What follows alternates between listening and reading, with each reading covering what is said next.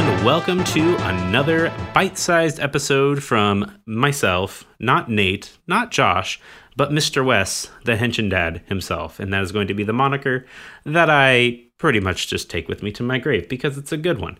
Mr. Wes, I like that. So today you might be wondering, well, why are you doing a bite-sized episode, Mr. Henshin dad himself? Why are you doing this when you have your own video game podcast right now? And if you don't know about that, I'll talk about that a little bit later.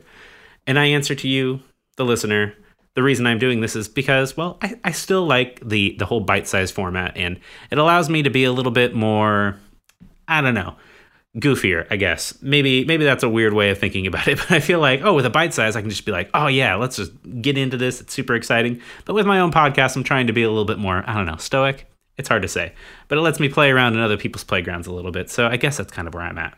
So that's why I am here doing this. And today, I am going to talk to you about something that is not necessarily like a video game, but it is video game adjacent. You know, we're nerds. We like our video games. We like our comics. We like our cool movies and TV shows and everything. And today I'm going to bring you a manga series that you may or may not have actually read. You probably won't be surprised that it actually exists because, you know, the series is like huge and gigantic, and obviously it's going to, you know, spawn off these types of media pieces, and that is the Pokemon Adventures manga. But in Japan, it was called something different. It's called Pokemon Special. Why is it called Pokemon Special? I don't know. Well, I guess if you wanted to get, like, you know, specific and accurate, you would call it Pocket Monsters Special because, you know, Pocket Monsters generally the proper nomenclature in Japan, but I'm just going to call it Pokemon Adventure because, well, that's just what I know it as. That's pretty much it. But Pokemon Adventures. Now, this is a Japanese manga series that is obviously running concurrently with the Pokemon franchise as a whole.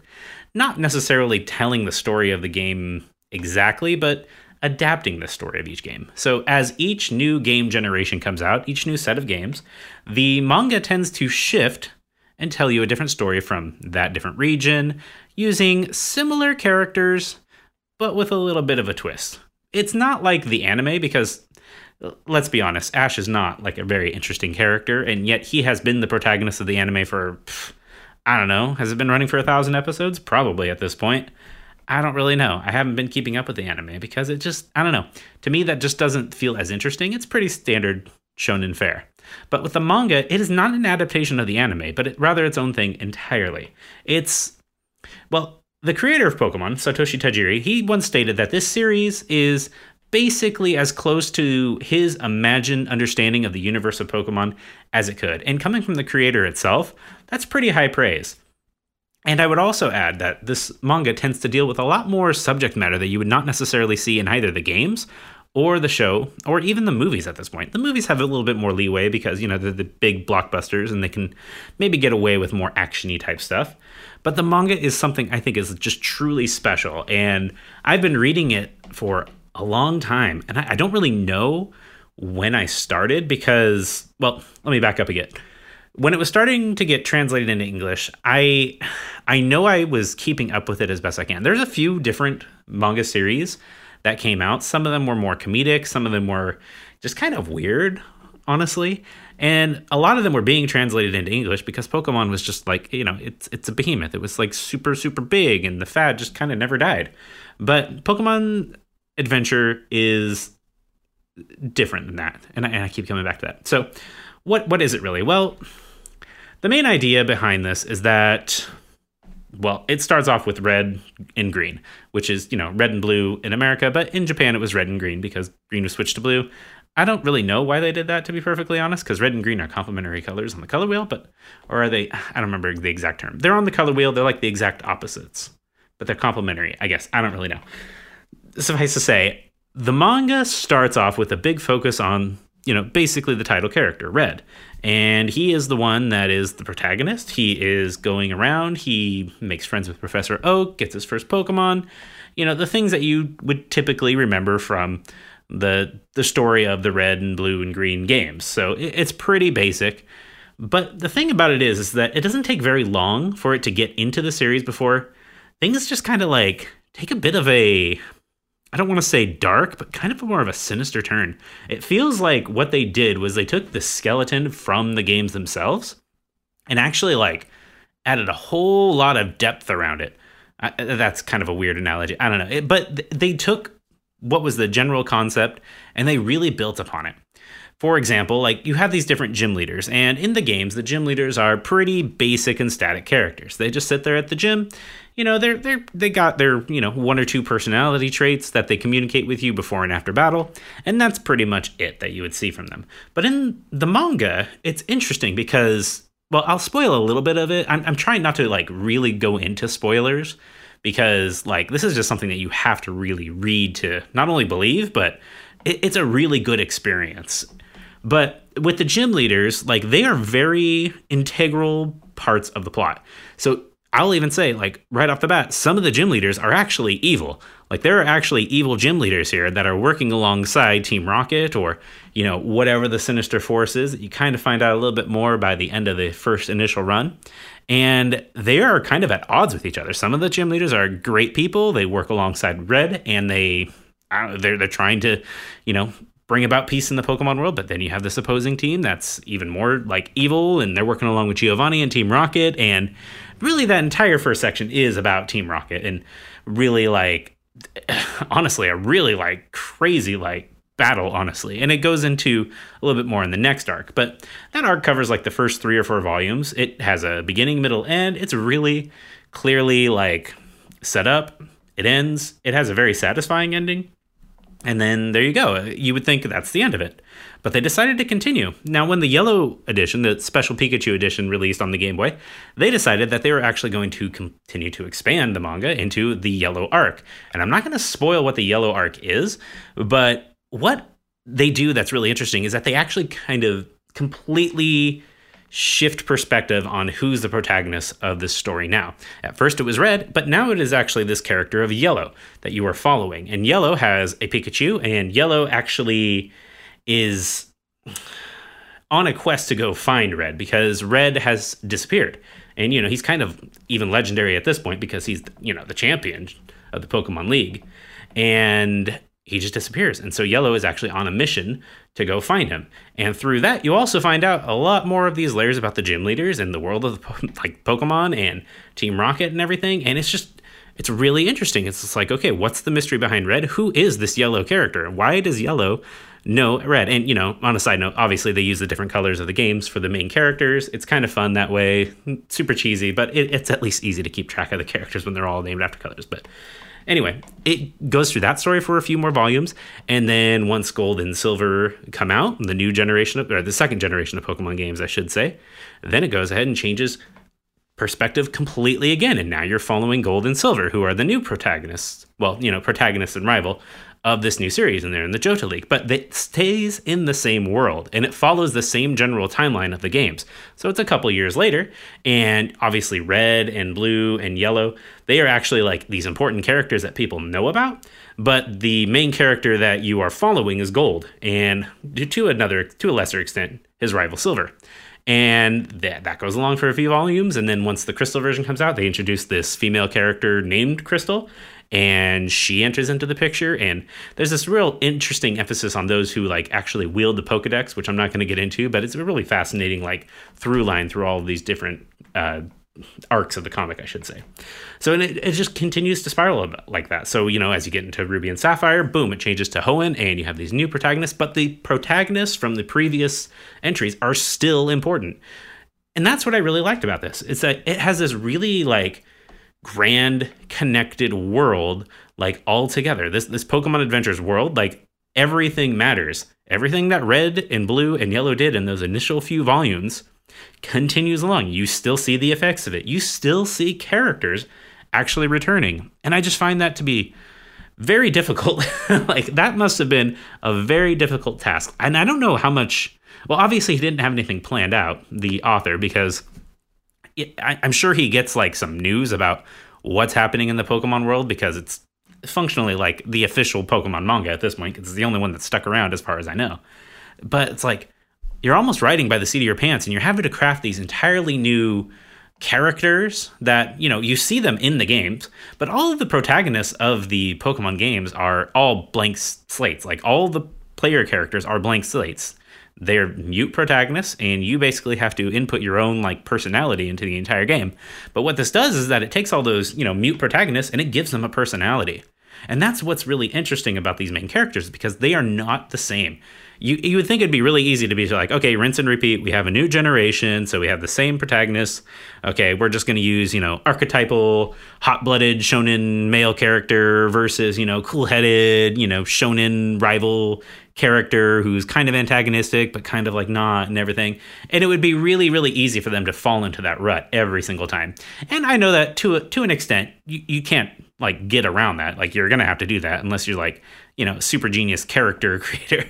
But what they do is that they really give a lot of these different protagonists really like different and interesting personalities.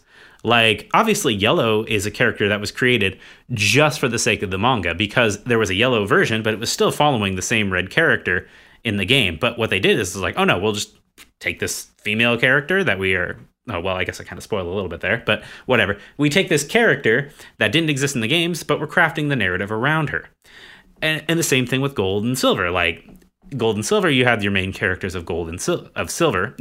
It's kind of hard to keep track of it. So Gold, and he's very different from Ash. Like, Gold is basically like the Ash replacement, or sorry, Red, I should say, the Red replacement. But he's very different. He's a little bit more cocky and almost like more angry, whereas Red was a little bit more like, he was definitely like, fired up shonen protagonist, basic vanilla shonen protagonist, but he really changed over the course of his run. That really continued along, probably even today. I haven't read the most recent stuff, but it probably continues even to today.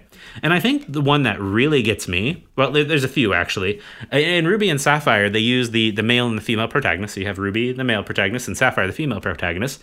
But they don't necessarily want to just, collect all the Pokemon, fill up the Pokedex, or anything like that. In that one, they actually devised this contest where they had like 80 days for Ruby, the male character, to win all the contest ribbons, which contests were something introduced in the third generation. And then Sapphire, she just wants to battle all the gym leaders for the 8 badges. So right then and there, they have this certain amount of time that they're working within in order to accomplish their goals. But the main male character is not accomplishing the typical goal that you would see in the games. And it's really interesting how they diverge from that and really tried to tie these characters in new and different ways. The other way that I think that they really did a good job, like, differentiating these characters is actually in the X and Y manga. So, well, in the arc, I should say. So X is the boy and Y is the girl, the male and female characters that you choose from those games. X, actually, what's interesting about them is that he had something happen to him, some kind of traumatic experience, and he is extremely depressed to the point where he doesn't want to be outside. He has to stay sheltered in this little canopy that gets carried around all the time because he's like suffering some kind of PTSD from an event that happened to him and what it has to do with his hometown and everything. And just throughout the manga, he is just the biggest downer in the world, which in the games, you never got that. Like, that was not a thing whatsoever. So that's what I really like about this author, and the way he's willing to really like deviate from the status quo presented in the games in order to come up with some kind of new material. Like I said, it would be very easy to just be like, all right, rinse and repeat, just take the games, boom, there it is, the manga version. Super simple, and in many ways the anime does that a lot, except in recent years. I feel like it has been getting better in recent years in terms of trying new things. But the manga really tries new things and really gets crazy, almost to like a fault, to be perfectly honest, because the manga can go some really crazy ways. And there are no shortage of like world-ending crises, however you say that. There's no shortage of that. And obviously, like, the power creep between the different legendaries and everything is very interesting, especially in this manga world where people actually do capture the legendaries and they do use them. And a lot of those are the main characters and a lot of those are the villains. And it's just like, man, this is just crazy stuff. And one of the last things I really enjoyed about this is also that when the remakes would come out of the different generations. So, for example, you have Red and Blue, but then you have Red and Green, and then Red and Leaf Green. This is really hard to keep track of. Fire Red and Leaf Green were the Game Boy Advance remakes of the original Red and Green. But what they did is that they actually, during that interim period where those were the only new releases, they actually went back to that story section in the manga and covered like, okay, where are these protagonists, such and such amount of time later? What are they doing now? And with that, you get some like character redesigns. Like, and how they look, so you can really show the differentiation between how they were when they were kids and how they are growing up, and that's just a really cool thing to see. I don't know, it's just something that's really fascinating to me. As you just think about this, you are an author in charge of adapting one of the best-selling video game series, a series that is very, very loved, but is also getting a lot of criticism these days for rehashing the same old thing or really not making a lot of developments. But you're an author, and you got to take these different ideas, and you only have one of two ways. You can slavishly stick to the main thing and just recycle the same thing, or you can really go somewhere different. And I really enjoy the fact that he does go somewhere different, that he really tries to make it something that's his own, to the point where, like I said at the beginning, the original creator said, wow, this is pretty much exactly what I pictured. And I really like that.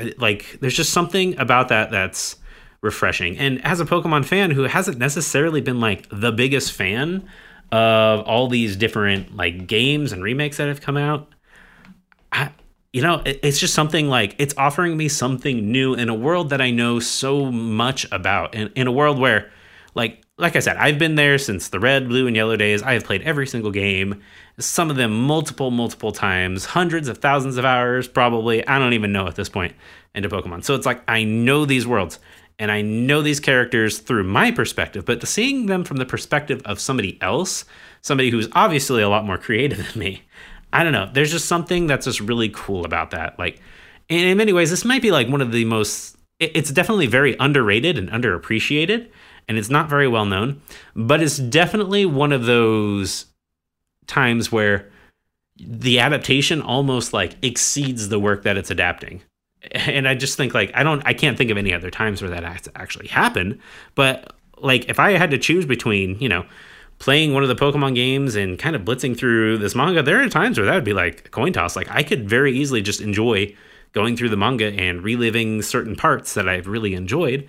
And that would be enough to get my Pokemon fix. So if you are interested whatsoever in reading this, I will say the numbering is kind of confusing as they've released it in the US, or actually, I guess, to the English-speaking audiences, because they tend to start over. They got to a certain point, I think, with Diamond and Pearl, and then they hit Black and White, and then they started renumbering everything from number 1. So each arc is 1 through however many volumes, which is super frustrating, to be perfectly honest. I wish they would just have boom, here's 1 through 62. But unfortunately, they don't have that. They did start doing that recently, though, kind of, sort of. So if you want to read this, I would definitely suggest if you just kind of want to get a taste of it, your local library probably has copies of it because they are very popular. I know that at my local library in the little podunk town that I'm in, they have almost the entire series, almost all 60 something volumes right there, and you can just take them whenever you want. So you could borrow them from your public library.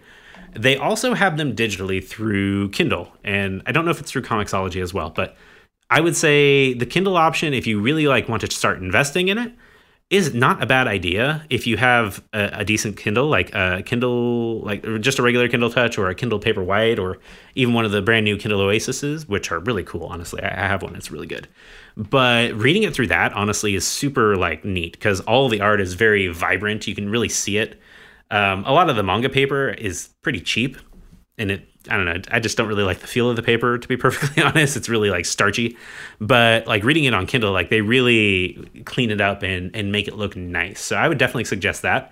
But the other option is that they've started actually releasing these compendiums of at least the first the first 3 generations, I think. So I think from Red and Blue to Ruby, Sapphire, Emerald. So there's only 10 volumes out right now, but each one is a 3-in-1. So you're effectively getting 30 volumes worth of material as you collect them. And I think they're pretty cheap. I pre-ordered every single one of them, and they were about, I don't know, $18 to $20 a piece when I pre-ordered them. I bet they're down to about $12 to $15 a piece. So that's, $12 to $15 for a really nice high quality paper, 3-in-1 volume, and they all look really cool next to each other, honestly, and they all take the different colors of their respective eras, and they just line up really nicely is all I can say. So if you showcasing these really cool little manga volumes on your shelf, I would highly recommend that. But that's pretty much all I have to say about the Pokemon Adventures manga. I think it's one of the best things Pokemon has ever put out, to be perfectly honest, and I think it's actually better than a lot of the more recent games.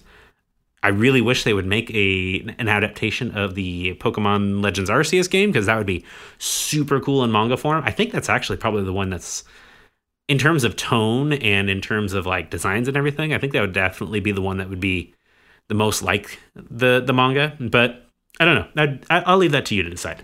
But that's it. Pokemon Adventures. I highly recommend it. Just start with one and go from there. Or if you are a particular fan of a certain game, like let's say you really like Diamond and Pearl and you really didn't care for what, Brilliant Diamond and Shining Pearl did as the Switch remakes, well, you can just go and get the Diamond and Pearl volume. And while they will have connections to those original volumes, because again, this is all one continuous universe and everything affects everything else in some way, shape, or form, you can go ahead and like read that particular section and you'll figure it out as you go. There's a lot of little biographies and little written up essays that they have in the volumes themselves that explain like, oh, okay, if this character shows up in the past, we're going to explain who this is. And we're going to tell you, like comics did for so long in America. Like, it's like, oh, see issue, blah, blah, blah, to see the origin story of such and such a character.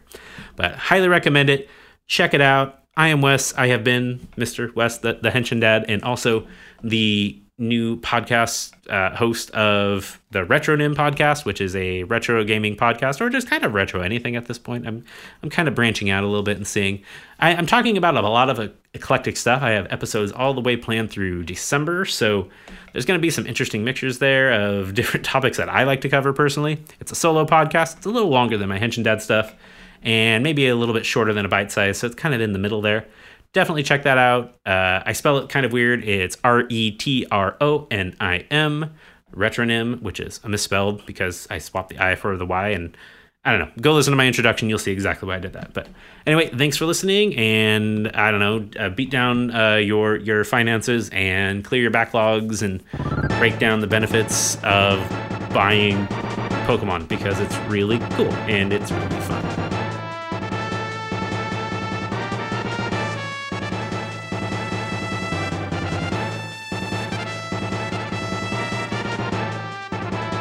Thanks so much for listening to this episode of The Backlog Breakdown. If you want to join in the conversation, you can email us at thebacklogbreakdown@gmail.com or join our Facebook group, The Backlog Book Club, on Facebook. And on Twitter, our handle is @BBDownCast. Of course, you can also catch Nate and I on our social media platforms like Facebook, Twitter, and the GG app. I go by Broccolope, that's spelled BROCCOLOPE, and Nate goes by Nate_McKeever. Till next time, loggers, you keep beating down those backlogs, and we'll keep breaking down the benefits.